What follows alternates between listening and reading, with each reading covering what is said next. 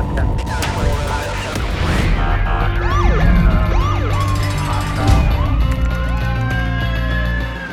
to be a street cop.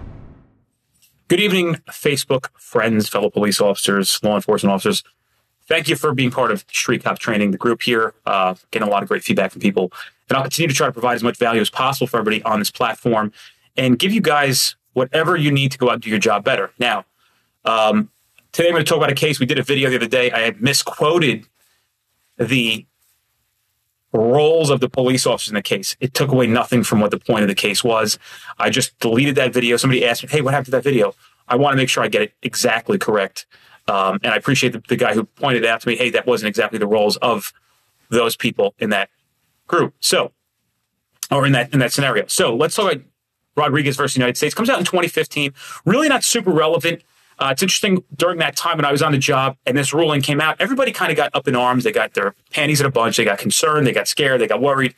And the fact of the matter was, it really didn't change anything, especially for us here in New Jersey. Basically, in a nutshell, I'll give you the schematics of the case and what happened, but basically in a nutshell, the Supreme Court now required police officers to develop reasonable suspicion of criminal activity before they detain people further. The canine had something to do with it, but it really just came down to they were questioning how long could you hold somebody minus reasonable suspicion. And if you were going to call for additional backup or hold people longer or call for a canine, it would require you to develop some reasonable suspicion on the side of the road. Now, when I read the schematics of this case, there's no doubt in my mind that this was a pretextual stop. Now, I probably would have to say, it's safe to say, and I didn't read the guy's report, but if you're doing a report with reasonable suspicion, I would say really in your mind or in your report, make sure you document all those things that were the facts, the articulable facts, and the totality of the circumstances that led you to believe that the person you're dealing with is engaged in criminal activity before, during, and after, even before, during, and after the car passes you, and then on the stop, and all those things that happen to you. This kind of changes a little bit when you have your motor vehicle violation and you develop PC immediately when you walk up to the car. Sometimes you can redact some of that stuff that you don't need to address that you saw and give anybody any fuel. But again, pretextual stops are legal. You can read U.S. versus Wren, and it'll talk about it all day. So basically, in a nutshell, here's what happens. A Nebraska cop sees a car. They're swerving between lanes. They're probably looking at him in the rearview mirror. And then, of course, we know that when that happens, when somebody's paying attention to where you are as a police officer, you start to swerve, to see the vehicle swerve, or sort of tailgate cars in front of them. So he stops the car. I don't know the details of the report. I don't have the video. I don't know what kind of a job he did. I don't know if the courts were unfair to him. I don't know what happened here, what went wrong. But it's really not that it's really not that big or cause for concern. Why is that? Look, basically, you got to develop enough reasonable suspicion to hold somebody or call for a canine unit. All right. I know for years you didn't have to do that, federally, but that changed in 2015. People thought you couldn't call for dogs anymore. Nobody reads this stuff. They hear a rumor. They hear that, canine, like you'll see the headlines on CNN. Cops can't call for canine units anymore. Well, just read the case. Why do you got to ponder and pontificate about all the bullshit? Just read the thing. It'll tell you that, no, that's not it. I remember walking into work and people were like, guys, what are you talking? Like, stop it. Everybody just stop. You can still call for a dog. What are you going to do, hot shot? You're going to call for a dog now. Guys, we've had this standard. Hey, Rod, how are you, pal? We've had this standard for a long time in New Jersey, for sure. Now the rest of the country just has to follow it. So remember, what's the difference between a motor vehicle stop when they're talking about that in this case and other cases versus a motor vehicle stop with reasonable suspicion attached? Well, a motor vehicle stop for a motor vehicle violation inherently is that.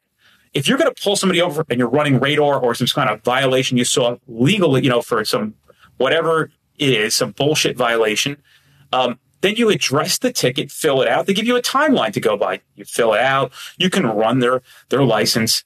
And then technically you're supposed to let them go. However, you're allowed to ask questions. We talked about this on several occasions. There's a lot of questions, a lot of things you can ask on a motor vehicle stop. This stop that we're talking about in Rodriguez went for 29 minutes. I'm not advocating to you that you can sit there for 29 minutes and pose questions trying to dig it up. But if you get good enough at your craft and you understand body language and interview skills on the side of the road, and you go through the tactic and you put them through the process that I show in class, you'll be able to determine whether or not you're in the presence of criminal activity on that one process that's taught. It's just that simple. And it doesn't take long to put somebody through that. And to be honest with you, I've never been challenged. I haven't heard of anybody being challenged. It only takes but a few minutes for that process to happen, maybe 1 to 2 minutes to determine whether or not you're in the presence of criminal activity. But remember, before you stop the car, you weren't just running radar. You're watching this car from all the way back here when it passes you and as it continues on past you and what they're doing. Same thing as if you're driving along the highway or the roadway, whatever it may be. This was not you running radar. This was not you picking on a maintenance violation and trying to develop. You've already had a lot of stuff developed before you decided to pretextually stop this car. You're merely finding the motor vehicle violation to justify the stop. And that's legal. Read U.S. versus Wren, which is adopted by New Jersey. It's a pretextual stop. If we weren't allowed to have them here, we'd have really ineffective police work. What does that mean? How would you be able to pick cars? How would you be able to determine based on reactions the vehicles that are of interest to you to stop and interrogate further or investigate further?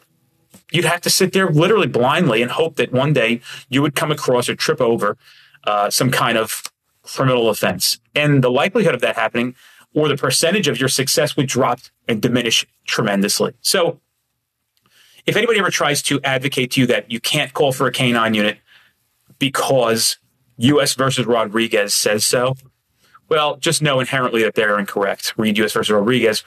With reasonable suspicion, that will allow you to prolong the stop while awaiting a K-9 unit to respond or to continue investigation.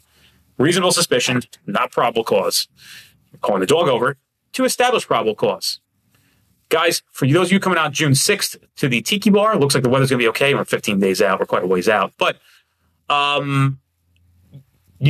it starts at 5 o'clock at night. We have class that day.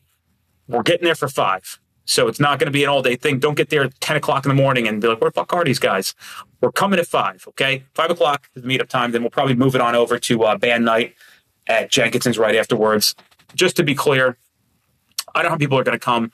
The Tiki Bar was not open to host a big, large event, and it would have cost more money than you wanted to pay, trust me. So it's just more of a meetup, but it's going to be real cool. We'll all be there. I'm just guessing there's going to be about 50, 60 guys and girls there. And for those of you who aren't familiar with Tiki Bar, it doesn't mean it's going to be a complete sausage fest. With that being said, hopefully you found value out of this today. If there's anything I can do for you, you can reach out to me. Check out streetcoptraining.com. I appreciate all the support from everybody, all the kind words everybody writes into. We have a lot of good stuff coming up, working on a lot of cool things, and I appreciate it. See you guys later.